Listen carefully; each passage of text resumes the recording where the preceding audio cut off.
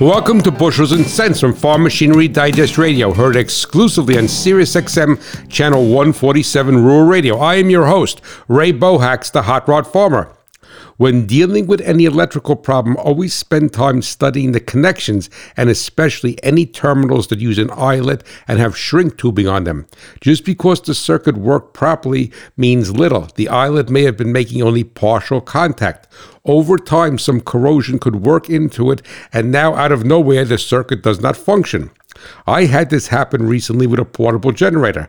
The eyelet on the distribution block from the stator was built with no washers, which distorted the connection. In addition, they were overzealous with the shrink tubing, exacerbating the problem. The generator worked fine for 37 hours and then gave up the ghost. The power head was producing electricity, but it was not getting to the socket due to the minimal contact of the neutral. And never forget, it is not what you make, but what you keep that counts. Agriculture runs on machinery, profits on reliability. Visit farmmachinerydigest.com, where steel and soil meet.